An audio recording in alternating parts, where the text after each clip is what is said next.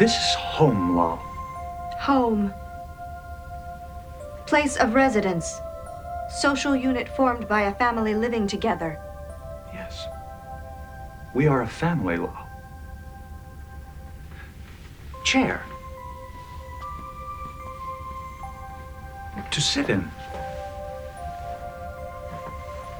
Sit. Good. Painting.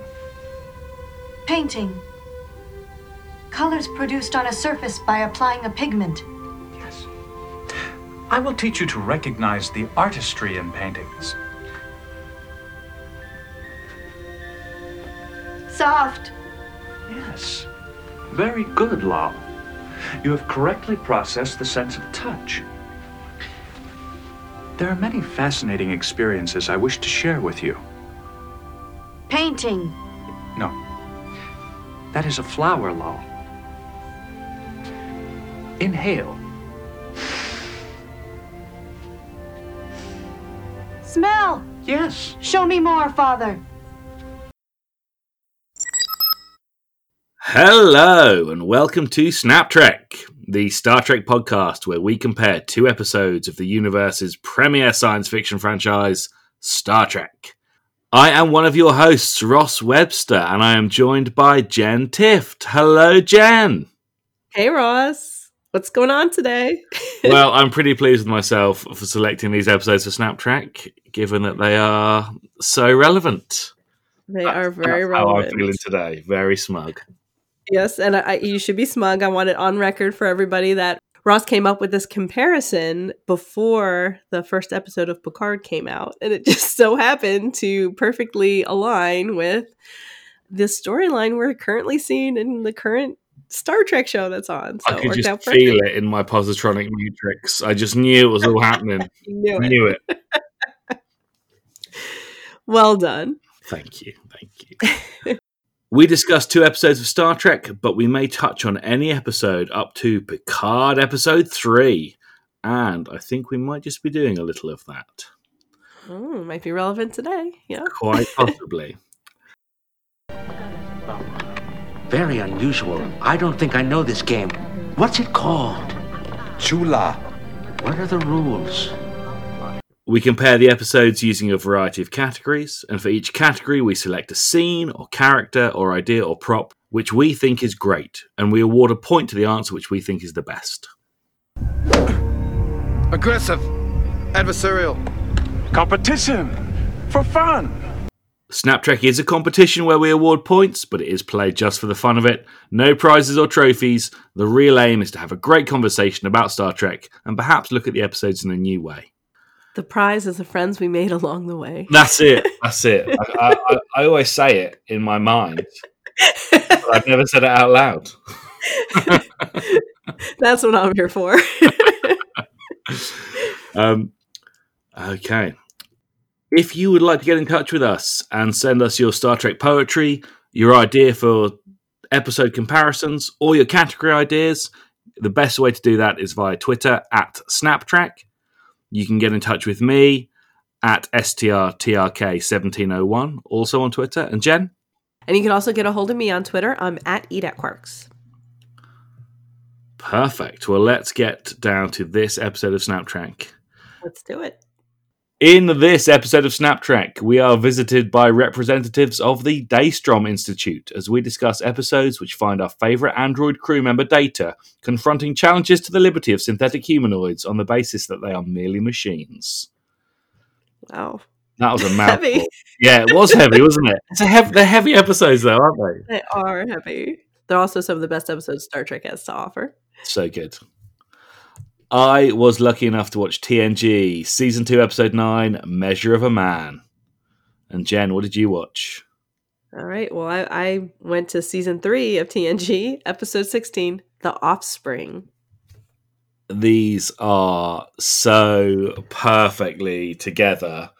They form such a wonderful story about one aspect of Data's life. And I'm so pleased they seem to be shockingly relevant to the Picard plotline that's unfolding. I'm so glad we're talking about these today.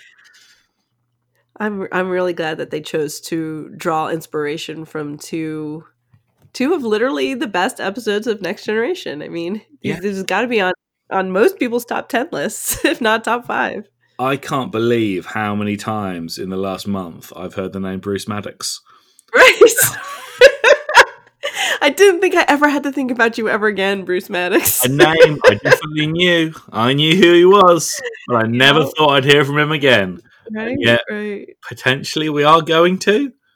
I can't imagine we are going to, but maybe we will. I think we will. I think we will. We're gonna some sort of Maddox type droid or something like that. Something's going to happen. But I am very interested in this. Me too. Okay. Commander, I would like to remind you about my poetry reading this afternoon. I wouldn't miss it for the world. I can't wait to see what he's come up with. As ever, we begin each podcast with a lyrical recap of the episode under discussion. Jen, would you care to go first with your lyrical recap? Okay. So I had to write a poem about the offspring. How am I supposed to do that? This is tough because they're quite emotive, these episodes. Right. There's so much there, so many jumbled emotions that I sort of feel like a little bit like Lal, and that I can't process them all, and I had a hard time processing them all in poem form. So this poem is a little bit of a free form, and kind of a little bit as clunky as Lal was when she was processing emotions. I should say. Okay. So this is a challenge. Okay. Enough of that. Enough preamble. Maybe I'll cut that all out. Okay. So, but this is my lyrical recap for The Offspring. Okay. A father loving, teaching, sharing, supporting. A child learning, observing, processing, discovering. Both growing, experiencing together. The child's first words, first steps, first day of school, first contraction. The child's first emotions, fear, confusion. The child's last emotion, love. Lal, the beloved, will feel it for both of them. She is here. In her father's positronic matrix, her memories live on. She is here. That was really good. That was great, and that did capture sort of Lal's way of speaking, which was really nice. Thank you for saying that. I didn't know what to do with this episode. There's so many emotions and so much, and I think I love it so much. It's very hard to find we're going to do a limerick on this post. It's like really does the idea that we really have lost someone new, and it's sad, and though she goes on. It's only a memory. It's not as her, Oh, crumbs! Right. Oh man, just how this is fitting into the new edition. She does look at, and the Daj and Soji do look a bit like Lal as well. They've picked actresses that sort of are reminiscent. Right. Yes. Yeah. She's reminiscent of Lal, and if Daj and Soji did come from Data, then there's a part of Lal in them too, because Data has Lal's memories in his positronic matrix. So she lives on. Nice. Okay, Ross, let's hear your lyrical recap for Measure of a Man. Okay, well, in contrast to you, I thought that because I had a pleasant, it was a happy ending, somber but happy. So I did just go for a limerick. I just went for a classic. Awesome. Kept the classic. Awesome. Can't wait to hear it. Maddox wants it disassembled, denying Data rights of men he resembled. Picard appeals to Lavoie, a Jag making new law. The right to choose is confirmed fundamental. Nice. Those are some challenging words. I struggled just a bit with this. But I did like it in the end. I was happy. That's a good one. Yeah, that was good. To rhyme Lavoie with new law, I thought that's... I was going to say, that was some good wordplay. Just snuck in that one there, I think. Just about. Okay. Oh, that's great. Let's do this. Who's keeping score? Go ahead. What is our round 1 category? Let's do it. Okay. Well, let's go for. I'm going to set the scene. I absolutely love this category. First of all, you named this one. I absolutely love it. Worst Starfleet jerk face. There's no other word for them. They are both jerk faces. Such a funny category. Oh my goodness. Okay, Jen, who do you have for the worst Starfleet jerk face? Okay, like Admiral Haftel's a huge jerk face. It really is. Okay, so Admiral Haftel wants to strip Lal away from her father and take her to some research institute on some other planet far away from him. And he thinks this is a fine plan. He tells Picard he has a sentimental attitude about androids, which is just I just want to punch him in his stupid jerk face when he says that, instead, that's just such a condescending thing to say.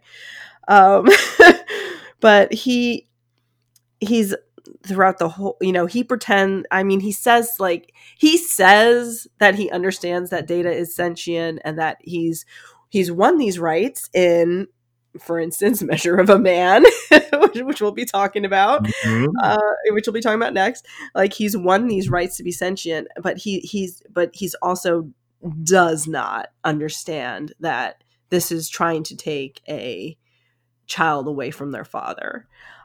He gets so incredibly mad when he sees that they have Lal working as a cocktail waitress.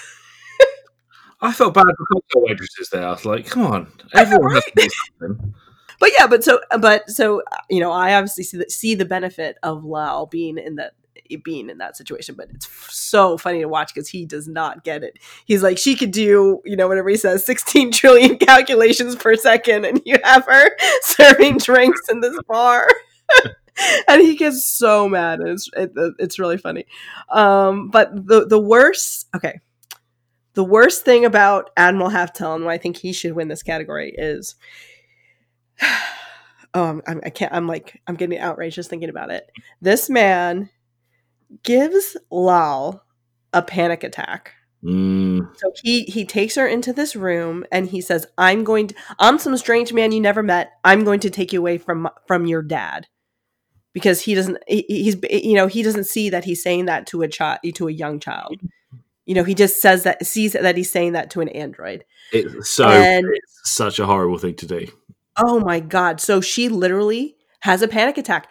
The first emotion that Lal feels is fear because of this jerk face. That's the first emotion she feels. It's not love. It's not happiness. It's not, laughter. It's fear. This was so traumatizing to her that it clicked emotions into her positronic matrix. And that's so horrible. And he is the worst. The end.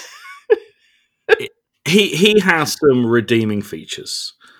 At the end, when Data is trying to preserve Lal, he really lends a hand and tries to save her as much as he can. And at the end, he looks like he feels just as sad that she's gone as perhaps Data would. Yes. He looks genuinely upset. Whether he feels the loss to science or the loss of a human being, I don't know. But he looks sad. I tend to think I'm a little bit more on the sentimental side here. I think he finally got it. It took him her dying tragically in her father's arms, you know what I mean, for it to happen. Yeah. But what I think finally did it is when he comes out of that operating room, he's not talking about Lal, he's talking about Data. Mm-hmm. He's talking about how Data's hands are moving so fast you couldn't see it, and how Data kept trying, and one pathway would break and he'd fix it and try to keep ahead of it, and how Data wouldn't give up. And I think that was one father recognizing another father. Yeah, I think that's right there. And I think he'd have felt that pain. Yes, and that actor did an excellent job of portraying in that scene. I totally get it now. That was me watching a father trying to save his daughter's life. That's what I just witnessed, and he really portrays that well. So he did have redeeming, got redeemed at the end. It's really annoying that it takes. I don't think that takes away from his jerk facedness all the way through the episode up to that point, because he definitely demonstrates it. Like, it shouldn't have taken that big of a demonstration to get him to understand what he was doing, especially if he is. I mean, it seems like he is something of a cybernetics expert. Mhm. Is, apparently his, they don't really specify, but it seems that he was, able to be Data's assistant in the surgery. So Yeah, he had some idea of it. so he had, so, and he knew, yeah, I don't know. I'm done. Okay. Grade A jerk face, Starfleet jerk face. So, for Measure of a Man, worst Starfleet jerk face, before I get to my obvious answer, I want to forgive Riker for his devastating prosecution. Oh, We know, and Data knew, that he was not being a jerk face. Yes. I want to quickly mention Lavoie and Picard, who were both a little bit of a jerk face to each other. Perhaps Picard more so. In a foreplay kind of way. Yeah. Obviously, he was not over the Stargazer court-martial, Right. or the sort of sexual tension that was between the two of them. All that aside, Bruce Maddox is a massive jerk face. Oh my god. Bruce He is. Maddox. Oh my god! You know what? Even I'll talk about this in a minute. There's one particular. I'll talk about it now. There's one time where he refers to Data's positronic memories, and it just says, "I'll just dump the core," and he taps his forehead with his two fingers, and that movement is like, God, I hate you. Like, what a horrible, what a stupid thing to do, you idiot. You are the worst. He has a very smug, Starfleet-approved plan, which he thinks is all sewn up. Smug. He's so smug. That's the right word. So smug. He treats Data like an object, referring to him constantly as it, which I found increasingly infuriating. It really annoyed me. I got mad listening to your limerick where you said it. Yeah, I'm like, Maddox. I on purpose, because that's how I know about it. Absolutely. I think and this probably isn't the worst thing he does, but I certainly found it terrible. He is not adhering to Starfleet ideals. He is so enamored with the idea of technological progress. He is not stopping to think what this progress is going to cost. Right. And I just thought that's so small-minded. He's supposed to be a super intelligent guy. How is he not seeing what is so obvious to the rest of us? He had a saving grace as well, didn't he? At the end, I thought he seemed pretty much convinced by Picard's closing statement as Judge Advocate General Lavoie. Part of me wonders that if the judge had found in his favour, maybe he'd have cancelled those orders. But I think his desire for knowledge and his inert jerk facishness would have secured his moral compass. So I think he would have pushed on. If he'd won that court case, he'd have pushed on. Because he's a massive jerk. And I don't think he'd have seen the wood for the trees. Man, that's a good question. If he would have won, would he have done it? Because he does, like, at the end, he calls Data a him instead of an it. He's remarkable. Right, he's remarkable. Called him a him. I did. Right. But would you say that while you were, deleting his brain for your experiment? Exactly. Oh, what a wonderful, remarkable brain. You were remarkable. Yeah, you were remarkable. Yeah, because he doesn't have the reaction that you would think a scientist who spent his life studying this kind of thing would just want to be Data's best friend, mm-hmm. and do everything to study him in a safe way for him, because this is kind of your end game, or your holy grail, isn't it? Yes, you're trying to replicate this, so don't destroy it. Use it as the tool. Right. So yeah, I don't know, and then. Yeah, I don't know if he would or not, but I'm glad he didn't win. He didn't win. Then he also, and then he also, later on we hear of him, Data, he becomes Data's pen pal, right? And Data writes letters to him. And they met, like, when you listen to him in Data's Day, it sounds as though there's a back and forth. Like, it isn't just an out of nowhere Data's writing to him. Yeah. So I think they set up that relationship, and Yeah. obviously, I mean, it's not obvious, is it? They're obviously having a back and forth, but you don't know if this is all he can get. All he's getting is the day-to-day music of the android. He's not getting to look inside his noggin and see what makes him tick. Right. You know, who knows how satisfied he is with this, and whether if the opportunity came up again, he would do something else again, and maybe we're going to find that out because it doesn't look like he gave this up. See, I've been thinking about that, about whether or not Bruce Maddox is like the big baddie, or if he's just going to be someone who's going to help. And I don't think he's the big baddie. I don't think he's the big baddie. Who do you think is the big baddie? I don't know. I don't know, but I don't think it's Bruce Maddox. I don't think Bruce Maddox is the bad guy, because just because of the fact that Daj and Soji look like Data's painting. Mm-hmm. Like, you wouldn't do something that like show that level of respect to Data. Nope. If you were like an evil mad scientist type, person. I have an idea who it might be, but I don't want to say. I'll leave it. Okay. I'll let it be a mystery. Okay. I'll cut it out. I think Law is going to play a part in this. I was wondering that too. I think his absence is notable. Yes. B4's body is there. Where is Law's? Yes, and the fact they don't even mention him when they're talking about. They're like, "Oh, Data's the only one. Oh, wait, and here's B4, and we didn't mention he's got a twin brother, Law." I'll cut all this out, but. Okay. But yeah, no, I think that's a good theory. You have to cut this out because it doesn't matter if I'm right or wrong. That's my opinion. I think Law has something to do with it. He's more in on this than we know. Says I. Yeah. Okay, where's your point going for worst Starfleet jerkface? Right off the bat, we've got a really tough battle here. Oh, geez. Whew. Let me think. Okay. Well, it's funny because you did bringing up that. Well, okay. So if Lal didn't die, would he have split them up?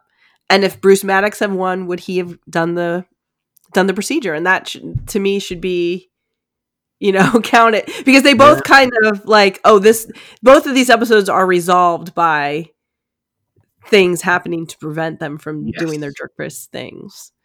So, no one decided out of the goodness of their heart that they were going to stop, being jerkfaces.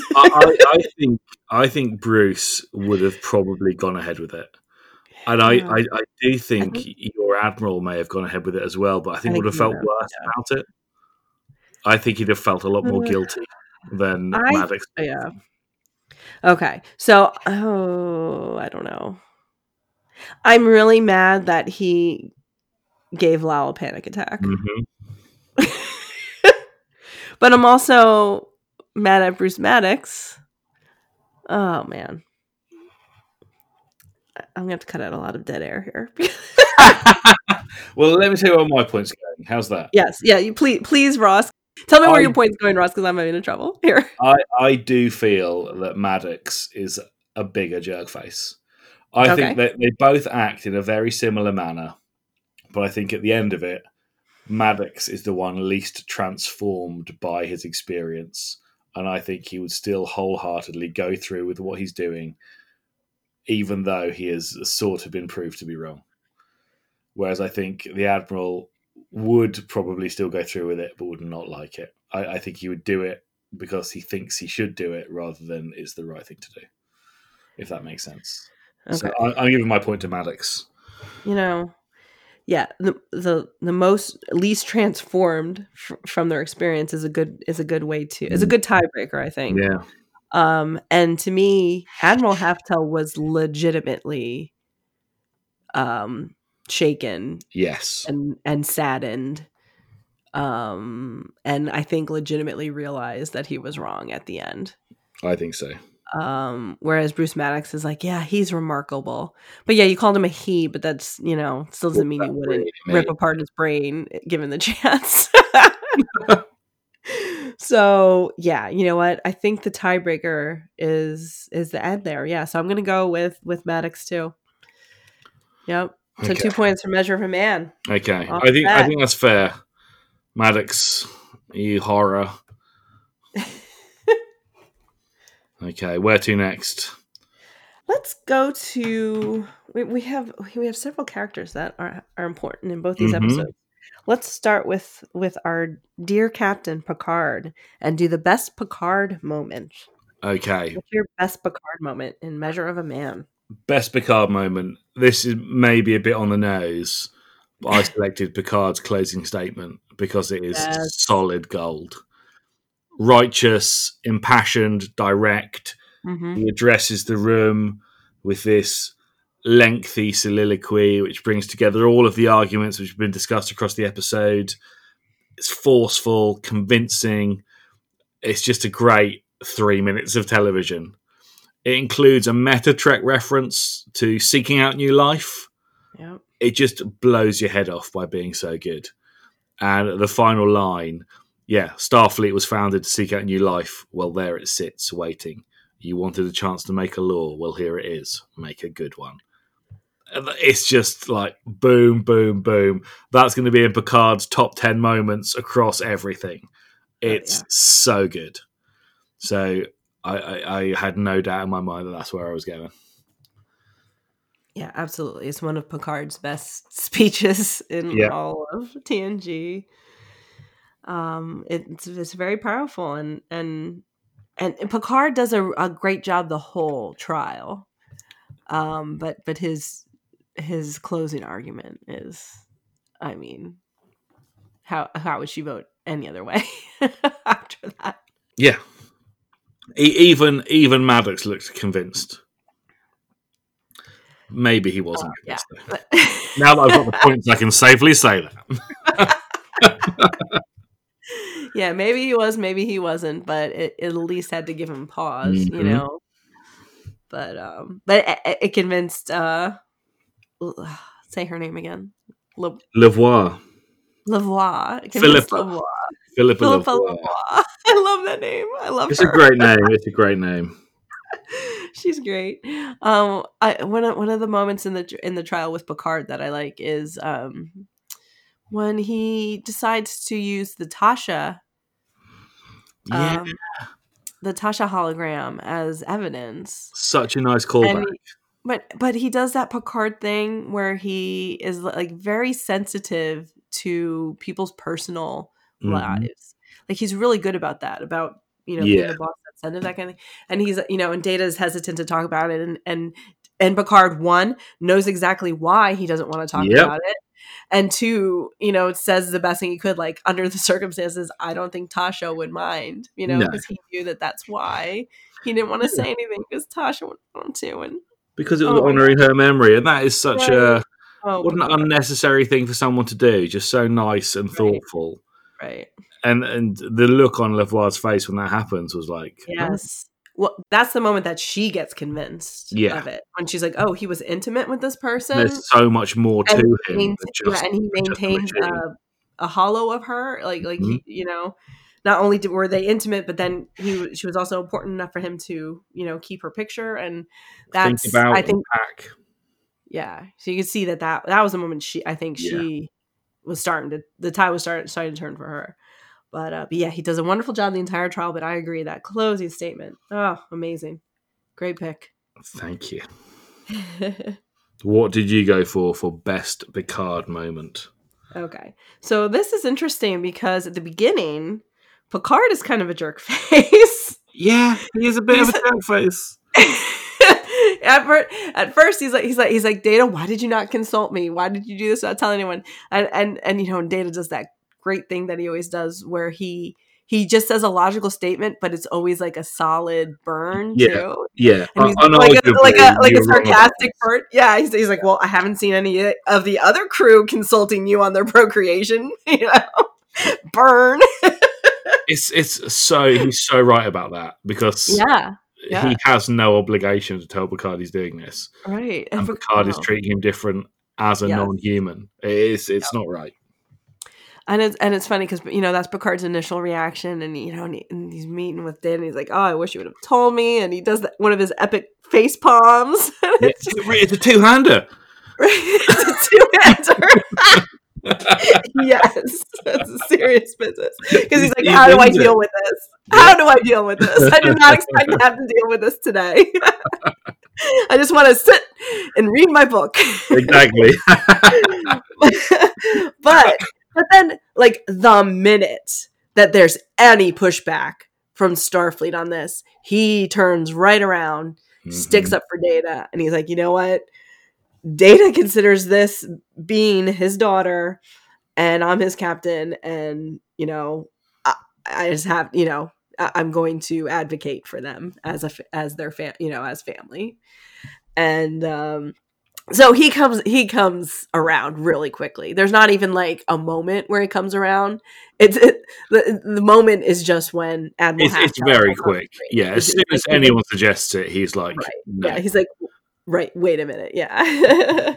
So he had an initial freak out, I think, but then he was fine. But now when he sticks up for Data a lot to Admiral Halftel, but the moment I'm picking is an Admiral gives Data an order. The Admiral says, I order you to deliver her to Starbase, whatever. Yeah. And Picard says, belay that order. With the Admiral right there, which is and Admiral Halftel's like, you are jeopardizing your career right here, Picard. And he gives a wonderful speech, also another classic Picard speech. There are times when men of good conscience cannot blindly follow orders, and what a line! What? Yeah. Oh, that whole speech. I'll talk about a particular line of that speech later, I think. Yeah. But he, so he cancels the orders, and he's like, order a man to hand his child over to the state, not when I'm his captain. I love that moment, because it's like a little badass Picard moment. Not when I'm his captain, not on my watch. Yeah. In this ship, we respect androids' rights. Yeah. And I'm being flippant about it, but it's actually a really nice moment, and he's willing to go to bat and jeopardize his career to keep that family together. And they get interrupted by Troy. Troy gets on the line and says, there's something wrong with Lal, come to the lab. But you get you just get the impression that Picard wouldn't have just given in. He would have been willing to fight that battle all the way. They talk about, like, Admiral Halftel, if you want to come with us to we'll go to Starfleet headquarters and we will. Yeah, he's not going to give them up. He's not going to let them go anyway. Right. They stay on the ship. And I do wonder how far he would have gone, because I think at some point, I mean, we know Picard will cross a line and will go against the Federation if he feels there's an injustice. Yep. And I think that if this had been pushed further, this would have been one of those times. Oh yeah. I think he would have helped Data and Lal escape. I think he would as well. I don't think he was going to help Data get away from Maddox, like physically, like bundle him in a shuttle. But I think he'd have done that to Lal and Data. Yeah, I think the same thing. Oh, Picard. We're so lucky to have him back. I know. We've got more. There's more to come. It's already been made. Oh my gosh. And watching these two episodes, it's really easy to see how this man from The Measure of a Man and The Offspring, how this man, this Captain Picard, turned into the man who resigned because they wouldn't help the Romulans. Yes. Like, that trajectory is very, very easy to track. It's absolutely there. Very true to his character. Very clear sense of what's right and what's wrong, and it's not it's a complicated matter, but you can boil it down to something which is obviously right and wrong, and you should do the right thing. Right. Yeah. So good. Picard. He's so good. This is a challenge because there's two just cracking Picard moments here, because the speech is good, but it's not just, the speech is good because he's standing up for Data, but it's very formalized. Whereas this, when he's with Halftel, is just a case of we're taking this all the way. It's in the moment, the energy of I am defying you and I'm going to continue to do the right thing, which I really like. Although I think at the end I'm going to go for Measure of a Man, because that speech is just chef's kiss. It is. Oh my gosh, this is another really hard one because that speech is, definitely top Picard moments. I mean, not just of these 2 episodes, but of all the series. Yes. It's a great speech. It's an important speech. And the reason that Data has any rights to begin with is because of that speech, Lau wouldn't be going anywhere if right. The reason they were arguing about Law was because of that decision. But I feel, oh man, I'm going to go with Offspring for this one because in the Offspring moment, Picard is putting his career on the line for people he loves and for just what's right. And there's nothing more Picard for that than that. And I really thought that was, I mean, he went right to belay that order. Yeah. Which I just thought was, I like it. Hold your ground as well. Emotional. Hold your ground. Yeah. This is nowhere near over. Just because he said something does not mean we're going to do the wrong thing. Right. And I really like that. I really like him sticking up. It's great. That. It's so good. But it's kind of like, I mean, he does it in Picard too. He, help the Romulans or I'll resign, And he did it. He followed through, I wish I could have seen that conversation. Because it would have been one of these conversations, and they're just done so well. And here we saw the aftermath of him failing, whereas here we see him succeed twice, or not succeed, but he's in the middle of doing it, especially with Halftail. He's in the middle of negotiation, but there we see him fail. And I just wish we could have seen it. Yeah, can you imagine what Picard's closing speech would have been for to get Starfleet to help the Romulans in the supernova, or for him to resign? Like, that must have been pretty epic. So much shouting. Yeah. So much righteous shouting. And a Picard who's had another however long it is, 20 years or whatever, 30 years, whatever it is, to hone his technique in rhetoric. Oh man. Yeah, that must have been epic. Yeah. And it must have been too based on they fire they let him go and they fire his first officer too. I mean, is that why they definitely fired Mutica? Oh, because I was going to say there's more to that story than I think there's a bit more to it. I thought that it? Like something else had to have happened. Yeah, because they took away my security clearance. I was like, really? Right. Yeah. I mean, that's upsetting, but. Like, I felt bad for her. Like, that's when I really felt bad, when she said they took away her security clearance. That's a big deal. Like, I understand. I have a security clearance. I understand how that would feel. Like, okay. You're just done. Maybe I'm not feeling it because I don't have a security clearance. I'm allowed. No. Normal people are allowed. You don't. I didn't mean it like that. I just meant that, like, I just meant that, like, I can relate to that, like, to that, why that was a big deal. And I like, but you don't just you don't take away someone's security clearance because their captain did something stupid. No, there must be something else too. Yeah, or maybe they did. Starfleet kind of sucks in this in 2399. Who knows? Yeah, they are a horrible bunch. If Commodore O is in there somewhere, you know that she's probably a Vulcan, a Romulan. Oh yeah, she's then why she would want to scupper the Romulan exodus, I have no idea. Anyway, well, yeah, there's all to find out. Can't wait. Okay, so after 2 rounds, Measure of a Man has 3, and The Offspring has 1. Okay. Where are we going next? Well, let's keep it going with this is high emotion. Let's keep the emotion going. Totes emotion moment. What is the totes emotion moment, Jen? I love the way you phrase that category. You phrase that one. I phrase the jerk face category. You phrase the totes emotion moment category. I like those two.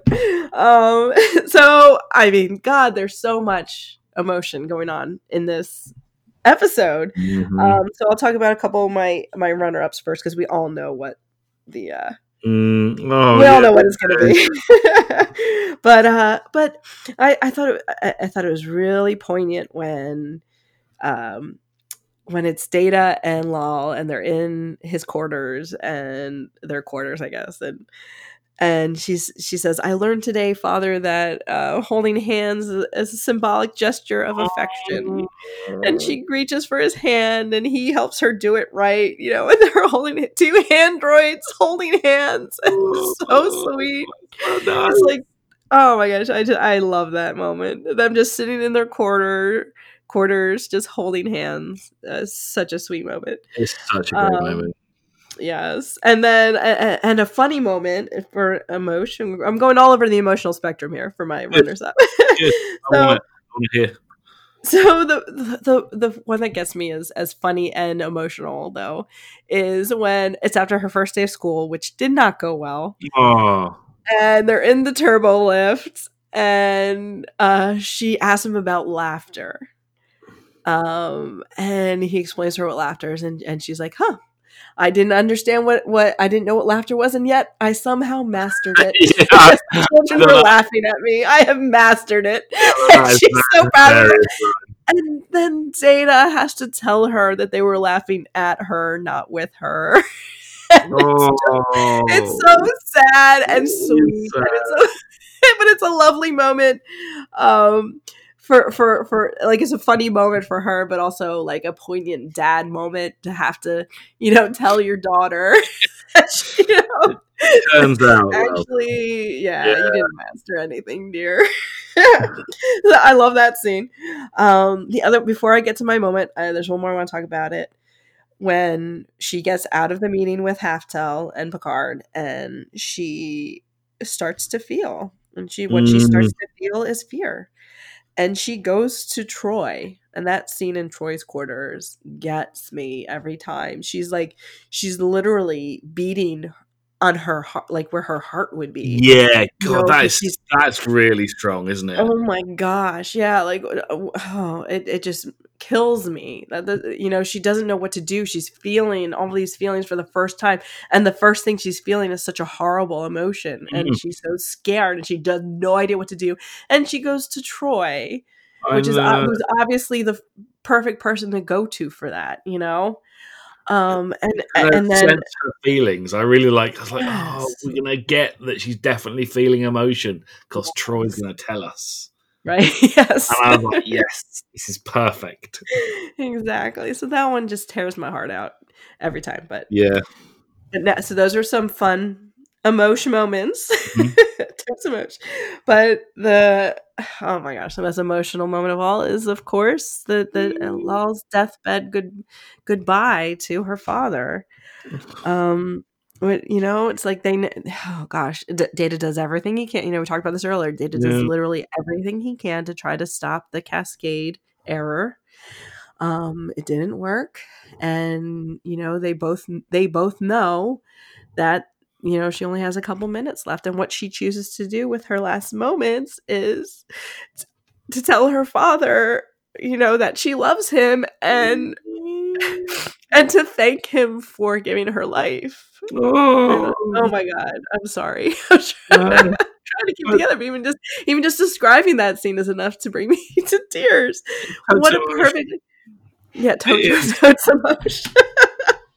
I mean, it's a perfectly acted, perfect dialogue. I mean, they're androids. This is a story about robots. I know, and it's done so well. You really care about this. My God, and one of them can't feel anything, like, so, quote unquote can't feel anything. So quote unquote, this shouldn't be affecting Data. Of course it does. You know what I mean? Mm-hmm. But and he says, there's that great line. He said, when Data says, she says, "I love you, Father," and he says, I wish I could feel it with you. And that is heart wrenching. That bit, that is really sad. It just says, "I will feel it for both of us." Which is like the perfect thing to say there. Yeah. Lal, I am unable to correct the system failure. I know. You must say goodbye now. I feel. What do you feel, Lal? I love you, Father.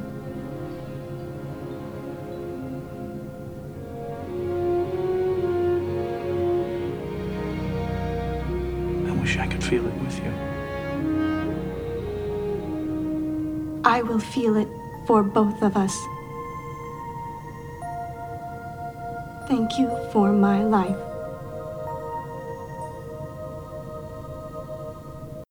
Oh my gosh. So that's definitely it. And then so that scene and the one in Troy's quarters when she feels the fear then become even more poignant at the very end when Data talks about how he downloaded all of her memories into his positronic matrix. So now theoretically Data has the memories of what Experience fear feels misery. like, Yeah. what it feels like to, what she felt like when she loved her father. And oh man, that's it. I'm done. I'm totes emotion now. Oh, right. Well, I'm going to struggle to follow this because there are in Measure of a Man. There's lots of passion in the episode, but I was looking Yes. for a few more somber moments, and there's a couple which I picked out. One is where Data accepts that he can't avoid being dismantled by Maddox when he realizes that there's no options left. And it's a brief moment, but he looks genuinely sad when he believes his options have been fully removed. Right. And I think the weight of what would be his fear and his resignation to this is really apparent. And it's played really well for a being that has no emotions to look like he's emotionlessly experiencing these difficult scenarios. It was really well done. I like the scene at Data's leaving party where he and Geordie share a sort of gloomy farewell. Oh, yeah. Absolutely fiddling with a 3D chess set, and Data comes over to make sure he's okay, which of course he isn't because it's such an injustice as being an injustice. Best Being sort of, friends. Before, and I ultimately picked a much smaller moment, and it's the scene where Riker is going through the Enterprise computer looking for information about Data, and he finds out about Data's off switch, and then he gets this big grin, and then he realizes what that means, and his face just drops, and it's a really excellent non-verbal totes emotes because it just quietly, big smile, face drop, and you just see the thought process, though he doesn't have to say or do anything else. Really, really nicely done. Very quick moment, but very, very outstanding. Yeah, so that was what I picked for my totes emotion. I'm glad you picked that moment because like he realizes, he's like, oh, I have to use this. Yeah.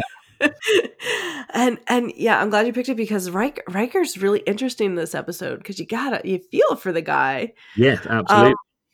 Yeah, but you believe her when she says that she's gonna, if you're not trying, I'm gonna just rule in favor of Maddox, and you believe her. We know her record; she'll do it. Oh my god, yeah. Picard lets you know that she's not going to just fall for nonsense.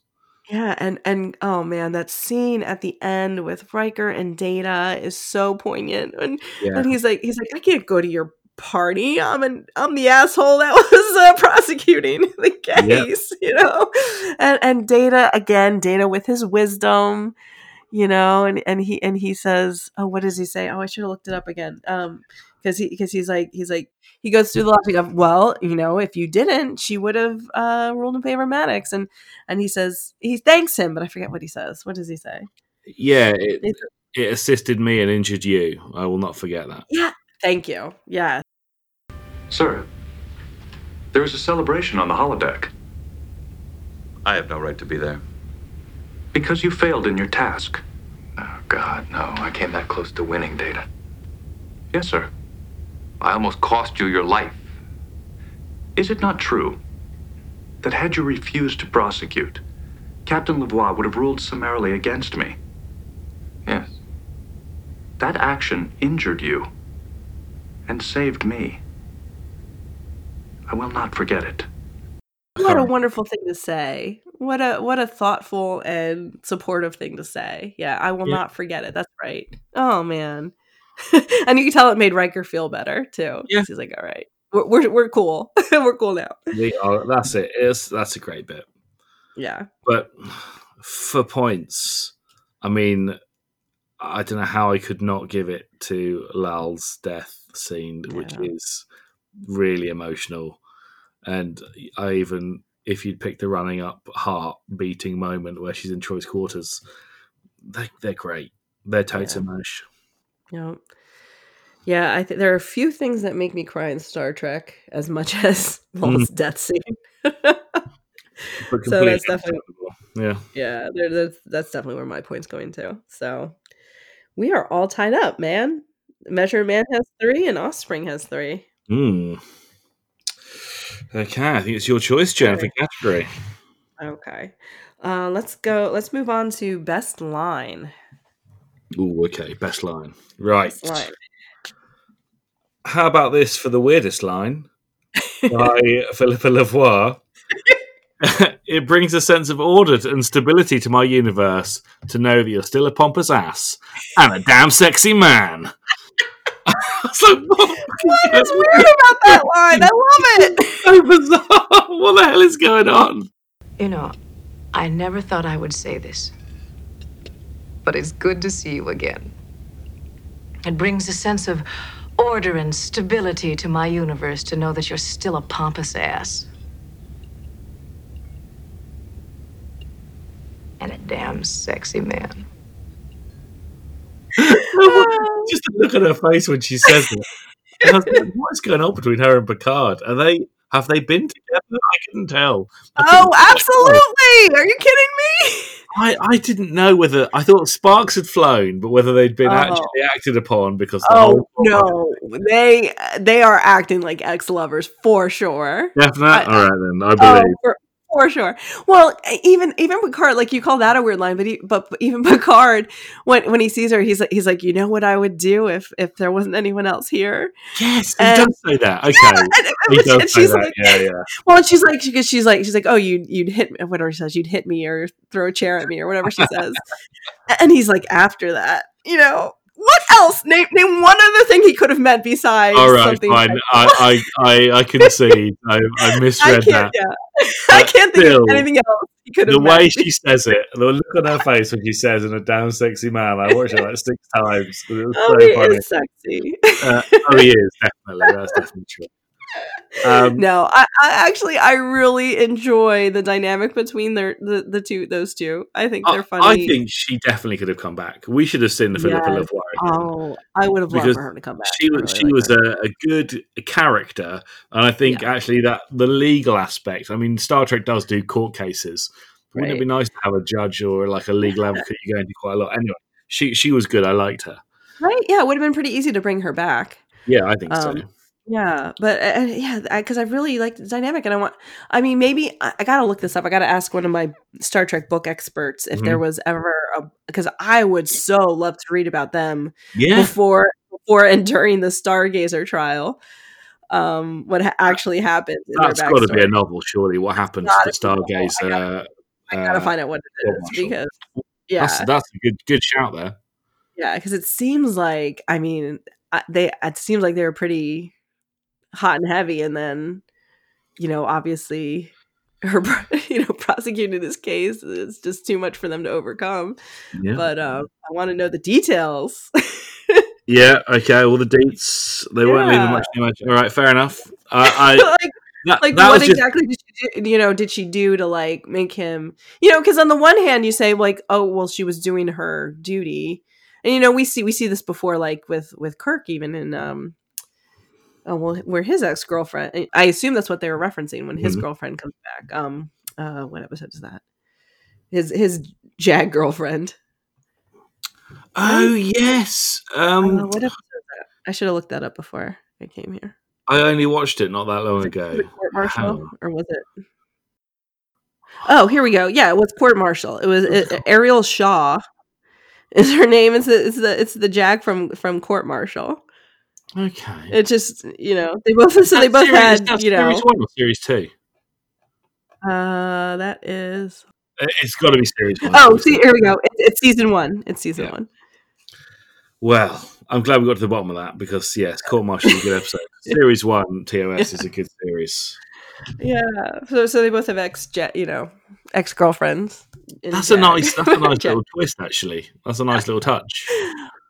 Yeah. But yeah, we could have done that too. We've never revisited an episode, actually, have we? We've never gone back to look at another episode from a different set of categories. Oh yeah, there's a bunch Maybe we could do. we should. Yeah.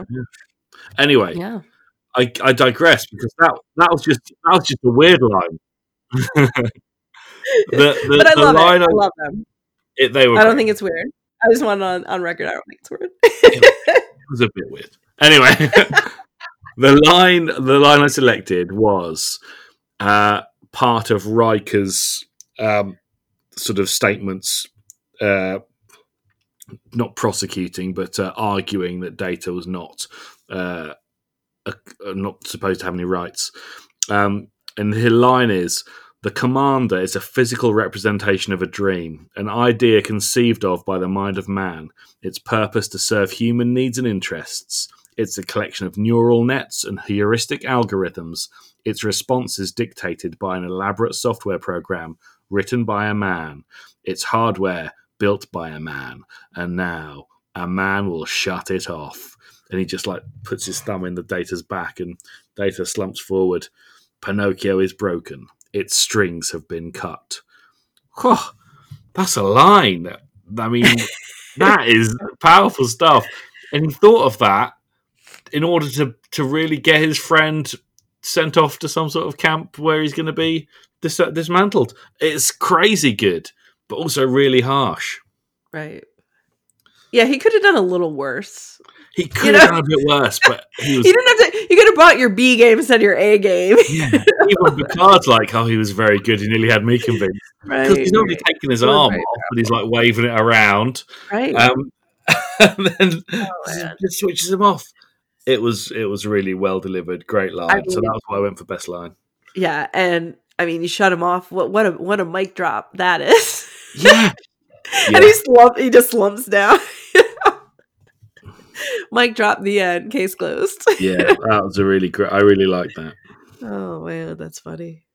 That was a good one. Okay. What did you have, Jen, for best line in The Offspring?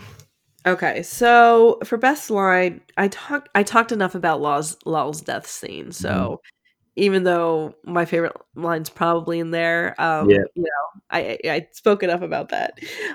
So the line I wanted to focus on instead is actually part of Picard's speech to Admiral Halftel, which we spoke a little bit about earlier too. But he said he has the line that just is so relevant to human rights in any form, not just the android specific android rights here, but he says you acknowledge their sentience, but you ignore their personal liberty. That's nice. And that is such an accurate description of anyone with any kind of bigotry, soft bigotry. Because if you ask Admiral Halftel, I bet you anything he'd say, "Oh, I believe in android rights." It's just people who don't think they're racist or don't think they're sexist or you know what I mean, or don't think they're homophobic, but then they don't understand why the things they're doing or saying are problematic. It's like this a real what's the word where you can think two things simultaneously? Cognitive dissonance. Right. Yes. Yeah, that's exactly what it is. Because, you acknowledge their sentience, but you ignore their personal liberty. And that's exactly what he's doing here. You say that you believe androids have rights, but here you are trying to take some of his rights away. You're trying to give him, say that he has less, you say that he's equal to you, but you're also saying that he should have less rights than you do. Because no one's going to try to take your kid away. No. And I just thought that was a very relevant argument to, fighting against any kind of bigotry. And I really like that line. I like it when you can use sort of, not, do I like it? It's powerful. You can use hypocrisy to demonstrate why somebody is wrong. And if this was you wouldn't stand for it. So you must be able to understand why he is not going to stand for it. Yeah. Points wise, I do like them both. This is really tough actually, because I feel like you're choosing between. There's so much similarity between these episodes, and we're choosing between the same characters, really, aren't we? There's so much similarity. I'm gonna pick Riker's line because it is. I picked a lot of lines, but the Pinocchio's broken, strings have been cut, combined with Data slumping forward. That's a great one. Is that the first time we know he's got an off switch there as well? I don't think so. When because he talks, he Mentions talks Beverly about at one how point, only, doesn't it? only Beverly knows that he has an Yeah. off switch at one point. Yes. I don't remember how early that was. No, nor me. Yeah, you're right, because this is a season 2 episode. It's pretty Yes. early. So I'll give my point to Measure of a Man. Where are you going to go? I'm giving my point to Riker too. Yeah, it's funny. He's like channeling Picard, and it's like he's studied under Picard and giving these epic speeches. And now he's doing the opposite. He's like Right. using his powers for evil. Right, exactly. And it really is, even though we disagree, it's kind of a useful example of how you can kind of argue anything. Mm-hmm. And he is doing the right thing as well. We know he's doing the right thing. He's doing it for the right reasons. Yeah, we can't blame Riker here. No, not at all. But yeah, it's a really good, like, it's hard to think of the opposite argument for what you think. I used to hate having to do that, in debate, in debate club. And he does a great job. He does too good of a job, though. He could have just, like I said, he could have just brought his B game, not his A game. It's definitely A game. But if Lavoie had picked up on it, she'd have summarily ruled against them. Would have, yes, that's true. But yeah, it's really good. I'm giving my point to Riker. Okay. All right, so Measure of a Man has 5, and The Offspring has 3. Going into the final category. What's our final category? Final category, an important one for both episodes, best data moment. Jen, what is your best data moment? Okay. I mean, this is Data. This is Data's episode. Yeah. So I'm not narrowing it down to a moment, like a scene or a line. Mm-hmm. I'm narrowing it down to one aspect of Data's character, which is how freaking great of a parent he is. There's just so many examples of this here. He, very beginning, he allows Lal to choose her sex and her appearance. Well, that is so progressive. That is such a forward-thinking thing for them to have done, because perhaps in the future we'll all be able to do this. Right. But amazing. Right. And that, I mean, that's a great. That's a good way to parent, he gives her all the support she needs. He also gives her room to grow. He it takes a village, he gets he and he does, even though he's this android with all this knowledge, he gets advice from Bev and takes it to heart, what she says. He asked Troy for help. Even Wesley, it's Wesley's suggestion that Lal go to school, and which I thought was lovely. And then there's the great moment where Lal's just bombarding him with questions. Like why do we have hands? Why is the sky black? Why do we blah blah? Doing that classic kid thing of just why, and he just shuts her off, because he can. That was funny. Funny. But then he does it. He's like, "Oh, she does need to go to school." Like, because he says, he's like, "Your first day of school will be tomorrow." Because he realizes that he's a great parent. He also realizes he doesn't have all the answers. No. And he said, he talks to Picard about how he read every book. I mean, it would have been nice if he dropped a Dr. Spock reference. Yeah, that would have been funny. But he's like, I read every book, and some books say this, some books say that, and and that's what he does with his friends too. He tries to get all, he he makes his own decisions, but he also realizes this is an area where he does not have all the answers, and I think he does a wonderful job. I mean, even just like even him like letting her work at 10 Forward. I love it. It's love such that. a great bit. Yeah, what a great idea. He knows that Guinan is someone who could help Law. He knows that it's good for her to have more experience with other crew members, and not just, he doesn't just like lock her away and and try to teach her stuff. He knows she needs as much exposure to things. And even like when she kisses Riker. Oh my god, that was and he's just like, what are your intentions with my daughter? and he just runs off. Your daughter, it just legs it. And that's just the end of it, which I thought was like but that was like a funny thing to say. He wasn't like a jerk about it. You know what I mean? So I mean, he names her Lao, which we find out means beloved. Yeah, that's nice. And now we know he spent he spent time after that painting her. Yeah. Data. But anyway, so Data throughout the entire episode is just a very, very excellent parent, which is very interesting trait to give a character who is not a human, Yeah, it's very good. And he does such a great job with his first, and he does his arguments against her being taken away are not selfish at all. Like, it's never like, I want to be with Law. It's like, it's not good for her development. You need my brain to examine her brain. You know what I mean? Like, it's always about her, what's best for her, not what's best for him. It's not a self. This isn't a time where he doesn't want to let her go. It's not about that. It's not what's best for her. And he has a great. Go ahead. It's a real wound when, it's not just the case that we need to take your daughter away. It's that you can't come, Right. Because you would have obviously just gone with them. Right. But they didn't want that. And that was even worse, because potentially if that hadn't been a problem, he would have let it happen. Yes. Yeah. Yeah. As you can tell, he was kidding. He was like, oh, well, if we move to this research facility, okay. Like, yeah, but that wasn't the option.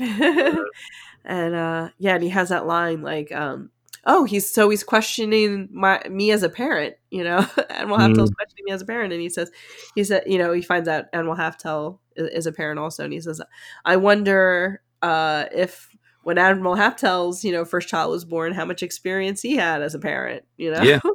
Good. And that's the right thing to say. That's what people need to think about when they're doing this kind of stuff to people. Exactly. So so my Data moment is just him being a kick-ass dad. Yeah, that's good. That is good, because he does it the entire episode, and he is good at it. So good. Best Data moment for me. It's tough because Measure of a Man is all about Data, but actually it's about him as the subject rather than the actor through it. He doesn't do as much. Yeah, it's almost more of a Picard episode than a Data. Yeah, I think so. He has a lovely line when he's talking to Maddox in his quarters. Maddox just wanders in rudely and starts picking through his stuff. And they're talking about memory and about saving memory, and he mentions the ineffable quality of memory. And I really like that. It really makes you think about your own memories and why they are special. It's not just enough to remember that you ate a nice plate of food. It's, why was it nice? What does it make you think of? Who are you with? There's so much more to it than just that. It's so accurate to think about how reality is. But I thought the moment that showed Data as being a genuinely superior being was at the very end, when Data formally refuses the procedure but encourages Maddox to continue his work, indicates that he would be willing to assist in the future if the time comes. And I just thought, that is how big of him to do that. Yeah. Because he could have just walked out and that had been the end of it. But we know from later episodes that it's not the end of it and that they're in contact. But just to go through all this and at the end to be like, I know what's important here, and I see that the justice has been done, and you look like you understand what's going on, and let's try and make this work in the future. So I picked that moment just at the very end when he sort of showed how much better he is at being a person than lots of other people are. Oh, that's a really great moment. That's a good point. Because he's the bigger person there. You know, like he's. I don't want to be disassembled. But I also think that you're a good scientist and your research is valuable. Please keep going. Like, oh, Data, you're so generous. Like, yeah, that is not what I would have said. No, exactly. Bruce Maddox, if I ever saw him. Nope. But yeah, and I mean that's gotta hopefully affect him too. You know, to like oh well, you know, and he does apparently he did because he obviously took him up on the offer and they're corresponding. So so yeah, that's a great pick. Data's so awesome, man. He's so good. I'm so glad we're seeing him again in dream form only. Is that the only time we're going to see him? You know, he lives on in Soji. He maybe does. Points wise, I picked a nice moment, but you picked just the best part of the episode, which is Data being a dad and just being wonderful at it and enjoying the bits that are enjoyable and having trouble with the bits that are difficult. How could you not pick that? How can I not give that my point? It's so big, but it's so clever. So yeah, my point's going to The Offspring here. Yeah, I did go a little bit broad there, but I had to because that was it was unexpected, just like when Geordi and Troy and Wesley head to the lab and they discover that he created Lau. They're just like, what? Whiskey Tango Foxtrot. And it was unexpected, and it was also unexpected that he turned out to be so freaking good at parenting. And that's one of the best things about that episode to me. So yeah, The Offspring. And we have trouble because we have a tie. A tie. What are we doing for the tie? We have. There's another. We could go down one of the unused categories. Oh yeah, we could go see if there's the best bonus category. Best Guinan moment. Oh yeah. Oh, best guy. Yeah, let's do that. Let's do our tiebreaker. Best Guinan moment, because I was kind of sad that one didn't make the cut anyway. Because I love Guinan. All right, let's do it. All right, best Guinan moment. So let me think here. In Measure of a Man, she's only in it very briefly. And she is there helping Picard when he's commiserating following Riker's sort of devastating opening statement, which he found to be really powerful. And Guinan it's almost archetypal Guinan. Yes. She knows so much about what's going on. She understands what his position. She knows what the right thing to do is. And she just gently leads him on to a way of looking at this which he hadn't considered before, which was if you do make more datas, if you do create a new group of people, you have responsibility for those people. And it's not just enough to say they don't have any rights. We're just going to carry on producing them and let them do what they want. We're going to have to deal with them and think about how we're dealing with them. And that decision has to be made now. How would we cope with a whole group of these people? What would we do?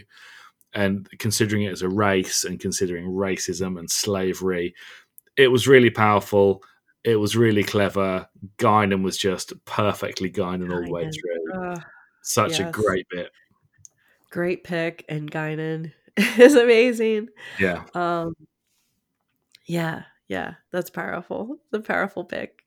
Guinan's in The Offspring, and she more has some funny moments than something powerful like that. Mm-hmm. The one, there's the part. Well, she's really nice about it. She gives Law a job. She's like, sure, she can work here and learn things, and and Law's like, Data said that I could learn a lot from you because you're so old or something like that. Yeah, that's good. I like that. And she graciously just ignores that. Yeah, I thought that was good. And then there's the funny line with the funny scene with her and Law observing the the two people flirting. Yes. You know, he's biting that female. Yes. And Guinan's just like, okay, you know, she tells her about what's going on. Then, you know, she's like, your dad's gonna have to tell you the rest.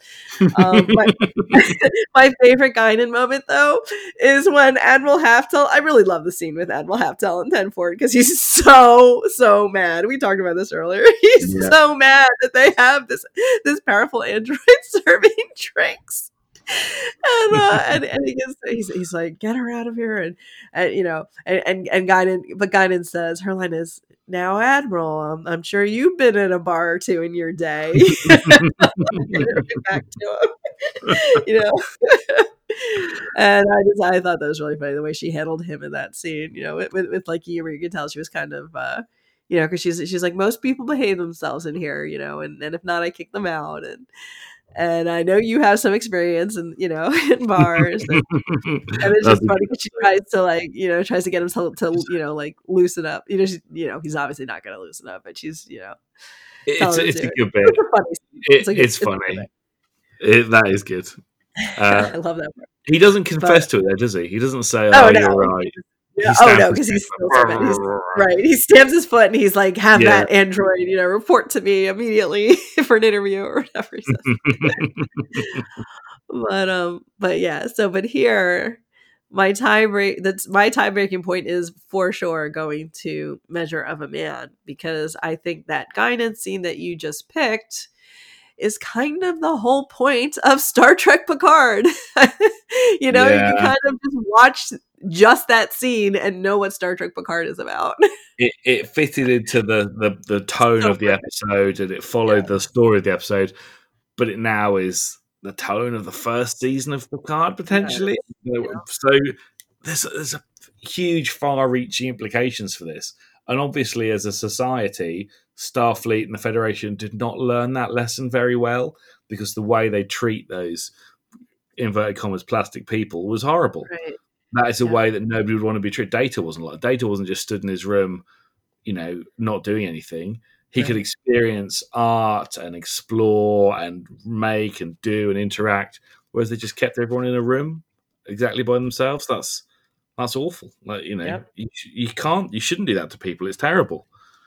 And, you know, if in humanity, that's what stifles you. If you do that to a person, that will cause them problems. And maybe the reason that Data has expanded so much is because he never had to do that. He's always been given the opportunity to do things and try things and be a new person. So, a long-winded way of saying I'm going to give my point to Measure of a Man as well. All right, so tiebreaker goes to Measure of a Man. I would have been happy whoever won, whichever episode won. This has been a really, really solid comparison. I've really enjoyed this. Yeah, it's so great that these two. I mean, these are two of the best episodes of TV, but it's so great that it's so relevant now to the new show.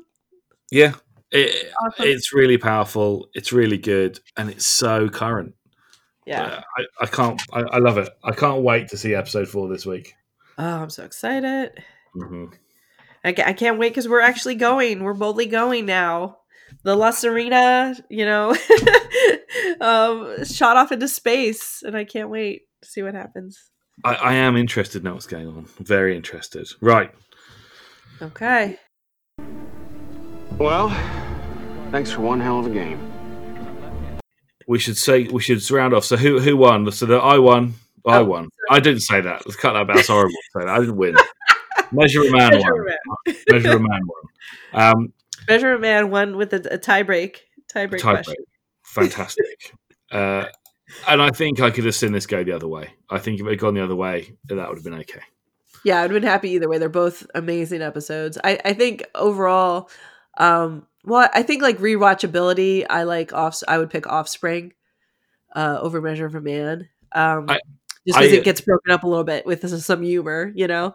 But they're both top TNG episodes.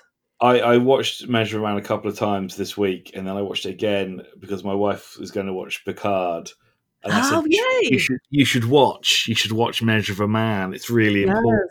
So we watched it again a third time. And I was still into it the third time I was watching it. Over that couple of day period, I was like, yeah, this is good.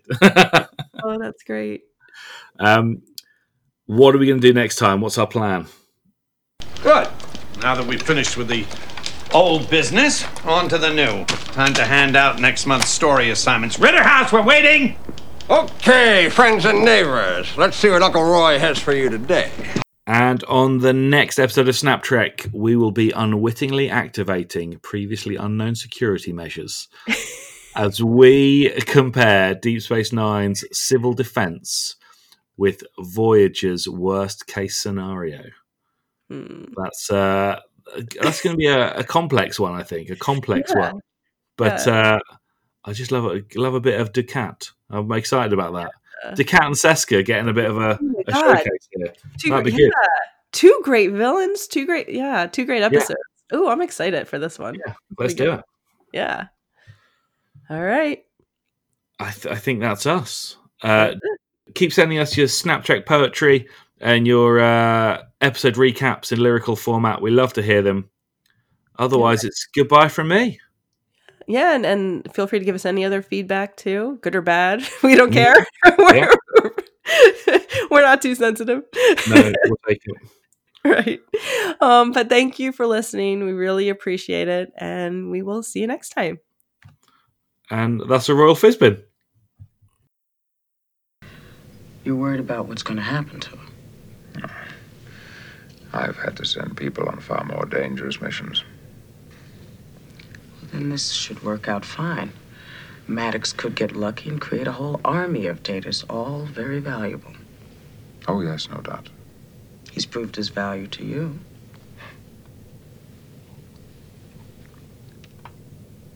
In ways that I cannot even begin to calculate.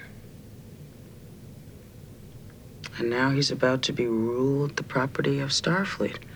That should increase his value. In what way? Well, consider that in the history of many worlds, there have always been disposable creatures. They do the dirty work. They do the work that no one else wants to do because it's too difficult or too hazardous. And an army of Datas, all disposable. You don't have to think about their welfare. You don't think about how they feel. Whole generations of disposable people. Talking about slavery. I think that's a little harsh. I don't think that's a little harsh. I think that's the truth. But that's a truth that we have obscured behind a comfortable, easy euphemism. Property. But that's not the issue at all, is it?